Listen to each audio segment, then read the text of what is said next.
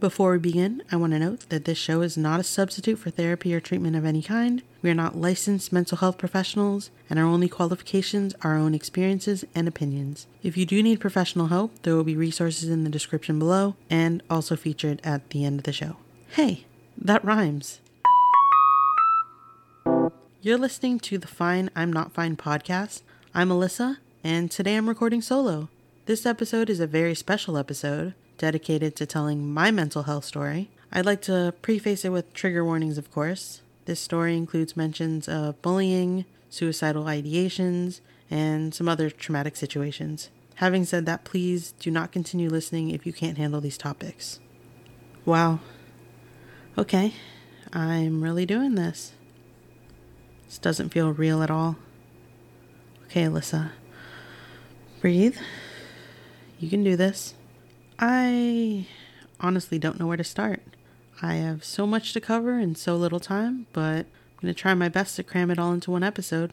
This kind of reminds me of the first time I was in therapy and they asked me to tell them about myself. I was kind of hesitant to open up at first because I was worried about oversharing, but they told me that I was in a safe space and I could share as much or as little as I felt comfortable.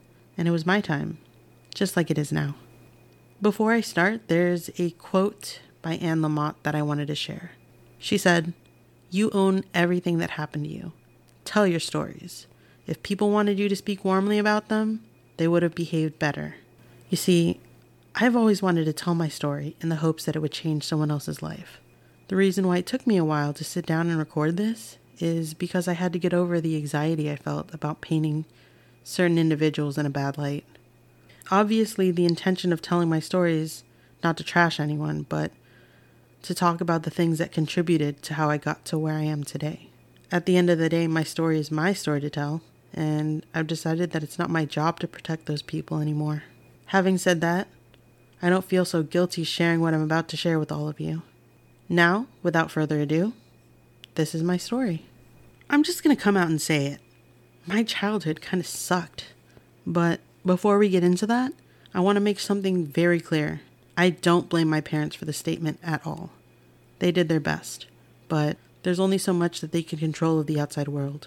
Don't get me wrong, I have a lot of wonderful memories, but I'm going to be honest. A lot of my memories are extremely painful to look back on, even after years of talking through them in therapy. I was the weird, ugly, fat girl in school. People were constantly making comments about my weight, my looks, even the way that I behaved. The other girls would be nice to my face, but then would talk behind my back. The boys, however, would straight up say it to my face. And here's the kicker. It wasn't just the other kids, but their parents too. I remember when they would check our height and weight, and they would announce my weight loudly in front of the other kids. Then tell me later in private that I should tell my mom that I wanted to go on a diet. I didn't tell my parents about that until recently because I was really embarrassed at the time. I mean, who wouldn't be? Looking back on it, should have been those mothers that should have been embarrassed. I wasn't even fully grown yet. While this had quite the impact on my self-esteem going forward, I tried not to let it get to me. Sure, it made me kind of sad, but I wouldn't say it made me depressed. However, I do believe this is the time when my anxiety started to manifest. The thing is, though, if you had asked anyone to describe me during that time, they probably would have told you that I was a happy kid without a care in the world. Turns out that I just hid it very well. I guess I believed at a young age that it was better for everyone if I just hid how I really felt, with the hopes that it would go away. It wasn't, and it didn't. The bullying continued into high school. Different people, but the same hurtful words. You'd think that my bullies would find something other than my size to pick on me about, but I guess that's all they could come up with, hoping that it would strike a nerve. And it did, but like all the times in the past, I acted like it didn't bother me, of course. Then I would go home, quietly shut my door, and cry. This was about the time I started experiencing depression symptoms, as well as having suicidal ideations. I really didn't understand why people had to be so cruel to me. All I was doing was existing. Why did it matter to them that I was taking up a little more space in the world? One of the biggest regrets I have is that I wish I had been more open with my parents about the bullying, but I couldn't bring myself to tell them about it because I didn't want them to worry about me. Finally, I decided I had had enough and confided in a teacher I trusted the most. And you know what she advised me to do?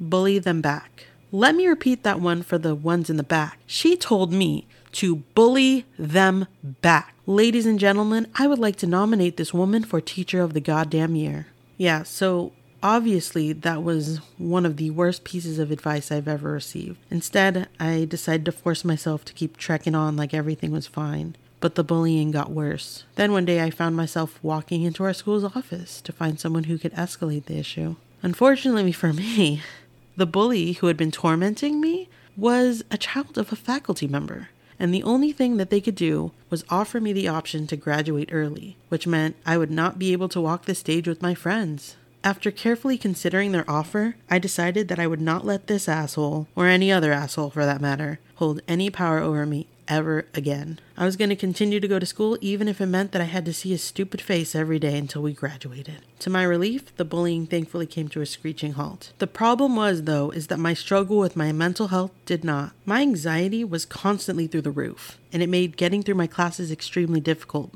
which in turn made me more depressed. What was wrong with me? Why was I like this? The longer I went untreated, the worse it got. It was then that I started slowly opening up to my friends who suggested I seek professional help. So I did. I was diagnosed with general anxiety disorder and major depression, and I started secretly taking an anti-anxiety medication. I started to feel better, which gave me the confidence to finally ask out my high school crush. I honestly don't know what it was about her, but I was strongly drawn to her from day one. We almost immediately became exclusive after our first date. The funny thing is, we didn't make sense. We were complete opposites. I was shy. She was super outgoing. I was a homebody. She liked to party. I was conservative about my sexuality. She was out and proud. I didn't care though.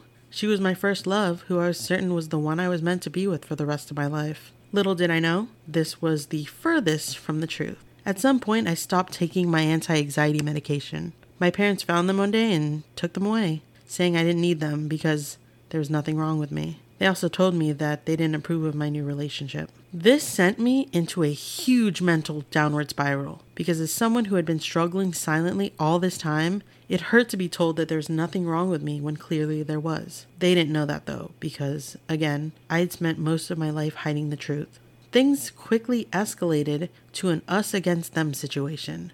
I became blinded by the overwhelming hurt and resentment I felt, and I decided to move out. To this day, my parents haven't forgiven me for leaving as abruptly as I did, and blame her for convincing me to leave. I understand where they're coming from, but what I wish they would understand is that I freely chose to leave on my own, and it really upset me that they assumed that the only reason I left was due to being manipulated by somebody else. After moving out, I thought my mental health would improve significantly. Boy, was I wrong. If anything, it made things even worse. The fact that I had spent my entire life up until that point as a part of a close family unit and then was suddenly independent was extremely scary. I honestly didn't know life outside having a family to help guide me through things. Felt surreal, but at the same time, it opened up a whole world of possibilities for me. I was now free to do whatever I wanted to do. Even though I was allowed doesn't necessarily mean I did though. If anything, my crippling anxiety prevented me from doing anything too wild or crazy, and for that, I'm kind of grateful. We spent a couple months living at her parents' house, which was honestly uncomfortable to say the least. Don't get me wrong, her family was kind to me, but we shared a room with her sister, which made for awkward times. We eventually decided it would be best to move out into our own place and found a studio guest house. At that point, I had not only dropped out of college, but I was also unemployed. I felt like such a failure and a burden because I was depending on her to provide for the two of us. She constantly assured me that it was all worth it at the end of the day, though. I tried to believe her, but I just couldn't. It's kind of funny how your mind plays tricks on you when you have untreated depression. She doesn't really love you. Why would she? You're pathetic. She's gonna leave you for sure.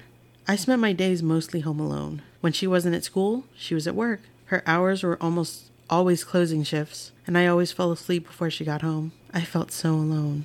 When I told her this, her solution was to adopt a kitten to keep me company. We went to a local rescue and adopted a gray tabby named Simba. I like to call him Bubba. The problem was that he became so much more attached to her than me and would cry for hours when she left, making me feel even worse than when I was alone. She decided that we should get another kitten, so we adopted Bonnie. Though Bonnie was technically my cat, I felt somewhat of a disconnect from her. I had never actually owned a cat before, and I guess I was expecting the love I had always known with a dog. So when I didn't get that, it made me even sadder. Her next solution? Get me a puppy. That was sure to make me happy. And it did. For a little while anyway. At that point, we decided that our place was getting a little too crowded and that we needed to move into a bigger place. I had spoken to a friend who said she and her boyfriend were looking to move into an apartment together, and she asked me if we would be interested in becoming roommates. We were. We all moved in together with another friend, and for the first time in a long time, I didn't feel so alone. At this point, it felt as if my depression was slowly subsiding, and for a short period I thought maybe, just maybe, things were actually going to get better. Life was good until it wasn't. We started fighting with my friend and her boyfriend. The roommate drama started becoming way too much for me, and at the start of any sort of confrontation with them, I would walk out. I fell into a deeper depression, a place so dark that I never thought was even possible for me to go. It's as if a switch had been flipped on me. It felt like I was constantly on autopilot. I felt numb, became absent. I didn't really feel like doing anything anymore. I isolated myself from all of my family and friends. I spent most of my days holed up in a room, not eating much and not showering for days at a time. I had no more aspirations or things to look forward to anymore. I felt absolutely no joy whatsoever. The light in my eyes that was once there was now gone. I felt hopeless, and I knew at that point I had hit rock bottom. I was a shell of a person now. I would repeatedly tell her that I was miserable, that I hated how things were, and I threatened to commit suicide multiple times. I didn't really want to die. I just wanted the pain to end. She told me every time she stepped out, even for a moment, she worried that one day she would come home to me dead on the floor. And yet, day in and day out, she did nothing. I don't think she knew how to help me really, or maybe like my depression monster convinced me, she didn't actually care about me.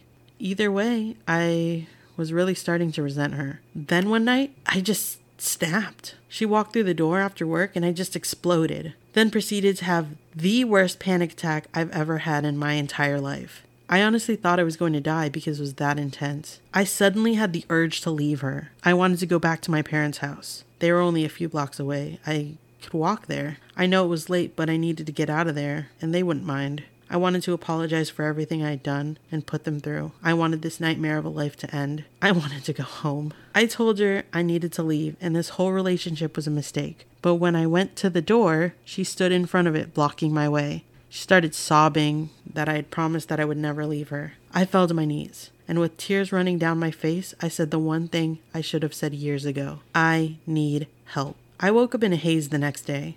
I was alone yet again. Had last night been a dream? Then our bedroom door flung open unexpectedly. Her parents were in front of me now, yelling in my face. They were saying words, but none of it was making sense to me. I didn't deserve her. I was disrespectful. I was a user, abuser, and a master manipulator. And if I didn't get my act together, they would be taking her away from me for good. Then as quickly as they came, they left. All I could think about was the fact that I had finally asked for help, and this is what I received. This was definitely some bullshit. I should have left her last night. I didn't deserve this treatment at all. She was the one who had been constantly abandoning me. The door swung open again. Who could it be now? It was my mom. She told me to get dressed and that my dad was waiting outside in the car. I was confused, but also somewhat relieved. What was going on? I sure as hell didn't know. When I got in the car, they started telling me what they knew and that they were going to help me get the help I needed because they loved me and that they would do anything for me. I began to cry. I told them I was sorry. The next couple of days were very much a blur, but ultimately it was decided that I would be moving back in with my parents and taking some time away from my girlfriend. She promised to text me every day, but she didn't. Her tune changed quite a bit, actually. Suddenly, she refused to talk to me, claiming she was emotionally drained and needed space from me. I tried to make the best of my time away from her, but I knew in my heart that things were slowly falling apart. I'm not exactly sure how much time passed between then and the day she officially broke up with me, but my mom suspected it was coming soon, so she advised me to pretend like it didn't hurt me, even if it did. When she texted me that she needed to see me, part of me hoped that she was going to say that she was sorry for treating me how she did and that she wanted to work things out. Instead, she told me she had to break up with me, that she was moving back in with her parents, but I could visit our pets because we were going to share custody despite everything. I was upset, but I kept my cool like my mom told me to. She left, and I broke down completely. The last time I saw her was the day I asked for final closure. A friend had asked me how I would feel if I had found out she had been cheating on me for the past couple of months. I told her I would probably want to kill myself. I asked her if she knew something I didn't, and she said to ask her myself. Photos were then forwarded to me. I couldn't believe my eyes. There she was embracing someone else, kissing someone else, someone who wasn't me. I checked the date stamp. They were recent. My heart broke into a million pieces. I asked her straight up if she had been cheating on me. She said no. I asked if she was seeing someone else, and she looked me square in the eyes and lied to my face. And I accepted it because what else could I do? And just like that, it was all over, and I was never to see or hear from her again. Sometimes when I reflect back on everything that was said and done, a part of me feels a little guilty for the way that things played out. The thing is, though, is that I couldn't help how I acted because my depression had fully taken over during that time, while everything she had done, or not done for that matter, was a conscious decision on her part. While I thought this girl was my soulmate at the time, I realize now that I couldn't have been more wrong. Being with my husband for the past 4 years has really enlightened me. I've come to the realization that it takes a really strong and resilient person to be in a healthy relationship with someone who struggles with their mental health. And obviously she was not the person then, nor the one going forward. But as you can imagine, at the time I was absolutely devastated. Like I said, I thought she was the one, and I didn't know what I was going to do with myself anymore. Despite being told not to by my best friend, I listened to Adele's new album at the time on repeat, and there was a lot of aggressive singing and tear shed. I literally cried myself to sleep every night until my parents grew tired of it and decided they were going to take me to get the professional help that I had been promised. I was once again diagnosed with major depression and general anxiety disorder and was quickly put on an antidepressant. And you know what? For the first time in my life, I actually felt a glimmer of hope. I felt good, but the problem was I felt too good. Don't get me wrong, I was glad to have found my way out of the darkest time in my life, but I started to experience some really strange symptoms. I felt as if I could do anything. My self-esteem was the highest it had ever been. I hardly slept. I would stay up for days at a time, often rearranging my furniture in the middle of the night. I was constantly pacing around with racing thoughts of extravagant plans and ideas, and became extremely frustrated when other people didn't understand my madness. I spent money like it was an unlimited asset, and then suddenly I would come back down to earth. I didn't think anything of it, and neither did my family. Well, aside from the rearranging my room in the middle of the night part, which was mostly just annoying to them. About a month after the official breakup, a friend introduced me to someone new. I regrettably rebounded with this girl almost immediately, and what should have been something short-lived developed into a very toxic long-term relationship. We were constantly fighting, breaking up, then making up. It was a horribly vicious cycle of chaos that was bound to crash and burn in the end. Then came the day that changed everything. We were in our car in the middle of yet another fight when I decided that I was 100% done with her shit. I told her to pull the car over, and when she didn't, I grabbed an old cup of soda that was in her cup holder and threw it in her face. She immediately pulled over in disbelief. I got out and started walking. She followed me, yelling at me to get back in the car. I refused. Then, in an attempt to lose her, I ran across traffic like Frogger to the other side of the street. She turned her car around in desperation, got out of the car, and started chasing me. I ran until I was out of breath, and then finally agreed to get back in the car if she promised to just take me home. She agreed. We sat in silence on the way back to my house. When she pulled up in the driveway, she told me she loved me, that she was sorry, and that she understood why I wanted to break up. I burst into tears. I told her that I didn't know what was going on with me, and all I knew that I was starting to slip into that dark place again, and I was scared. I asked her not to leave me alone, or else I would probably end up hurting myself that night. She told me to go in my house and sleep it off. I then refused to get out of her car. She called my parents, but it was late and both of their phones were off. So she did the only thing that she could think of doing, which was drive me to the emergency room down the street. At the ER, I was assessed by a team of mental health professionals with a whole slew of questions. How was I feeling? Okay, I guess. What did I mean when I said I was going to hurt myself? I don't know. Was I feeling suicidal? Maybe a little. Did I have plans to kill myself? No. Was I on any drugs? I was taking an antidepressant. Did that count? It was then decided that I would be admitted to the hospital on a 5150 for my own safety. Unfortunately, the nearest hospital with a psychiatric ward was full, so I had to be transferred to a mental hospital in East Jesus Nowhere. I started to panic. I did not want to go to a mental hospital. They gave me an anti-anxiety pill to calm me down. I quickly wrote a status on Facebook letting everyone know that I was being admitted to the hospital, and then the paramedics came to take me away. As I was being loaded onto the gurney, one of them asked me if I was going to be good or if they needed to strap my arms down. I told them I was just going to take a nap. back because I was tired. Right before I left, my parents showed up clearly freaked out. My girlfriend said she was sorry and that she would be waiting for me when I came back. At this point, the anti-anxiety medication was in full effect, and I told them all very calmly that everything was gonna be okay, and then I was off. Under the 5150, I was required to stay there a minimum of 72 hours on a suicide watch hold. My experience there was honestly one of the weirdest experiences that I've ever gone through, to say the least. But as scary and confusing as it was navigating through it, it was very much necessary, in my opinion anyway. When I got there, I was placed in a room with 2 other women. One woman who told me she was there against her own will due to a sexual harassment case she was a part of, and another woman who didn't talk the entire time I was there. They also took my shoelaces for safety. I decided if I couldn't have shoelaces, I did not want to wear shoes, period. So I pretty much wandered around the entire time barefoot. It wasn't until I talked to my godmother that I mentioned that they took away my shoes. So when she paid me a visit, she brought me socks. I still have them and refer to them as my mental illness socks. Sometimes I wear them when I need comfort. When I wasn't doing arts and crafts, I was in group therapy. I didn't like participating in them due to my social anxiety at first, but towards the end of my time there, I had been given so much anti-anxiety medication that I became a completely different person, constantly wanting to share my experiences, often interrupting others to give them unsolicited advice. I felt like I was constantly being asked to leave the room and go for a walk until I was calm enough to return. By the time my hold was up, I was told by one of the doctors that I needed to stay a little longer, and if I refused, that I was going to be held against my will. I didn't want to be held against my will, so I agreed to stay longer. When I told one of the guys I had met there what had happened, he told me that if I had signed myself in to stay longer, that I had the right to leave against medical advice, and there was nothing they could do. So, after an hour, I asked to leave, and like you said, there was nothing they could do. When I got home, my parents' girlfriend and I went over my post-treatment plan, which included finding both a therapist and psychiatrist as soon as possible.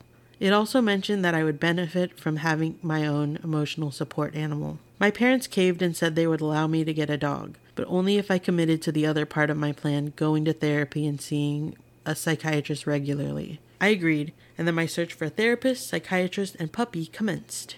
I quickly found the therapist and psychiatrist no problem. The puppy search was a little bit more difficult. At first, I had wondered if I would be able to get my old puppy back, so I contacted my ex's dad who had the dog, and he told me to fuck off. I'm gonna be honest, I was quite heartbroken, but I quickly moved on because everything happens for a reason. While I continued to search, I was finally properly diagnosed with bipolar II disorder, which explained the weird symptoms I had been experiencing on the antidepressant, general anxiety disorder, complex post-traumatic stress disorder, and attention deficit disorder. This gave me so much relief to finally know what was wrong with me. I wanted a bigger dog like a lab or a golden retriever. My girlfriend thought it would be best if I got a smaller dog though, and presented me with an ad for pug puppies she had found.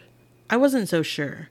I argued that she was biased because she'd always wanted a pug, but she told me to be open-minded. I looked at the ad again. The puppies had been worn on my mom's birthday. It was almost like it was a sign. I asked my parents if they would be okay with me getting the girl, and they said it was okay. So my girlfriend and I drove almost an hour and a half to get my puppy. It was love at first sight. She was the most beautiful thing I had ever seen in my life, and I knew that she and I would be best friends for life. It's been nearly 10 years since that day, and me and Miss Charlotte, aka Charlie, have been through so much together. Many, many new relationships, followed by many, many breakups, multiple medication adjustments, new psychiatrists, new therapists. We even met and married my soulmate Jacob. Oh, and we adopted her little brother Rocky. He is by far the sweetest blue-nosed pit bull you will ever meet. My story is far from over, but I'm mostly in a good place now. I'm still going to therapy and taking a pretty good amount of medication to keep me stable, but I'm proud to say I haven't had a single suicidal thought or manic episode in years. Depressive episodes and anxiety are another story. They come and go as they please,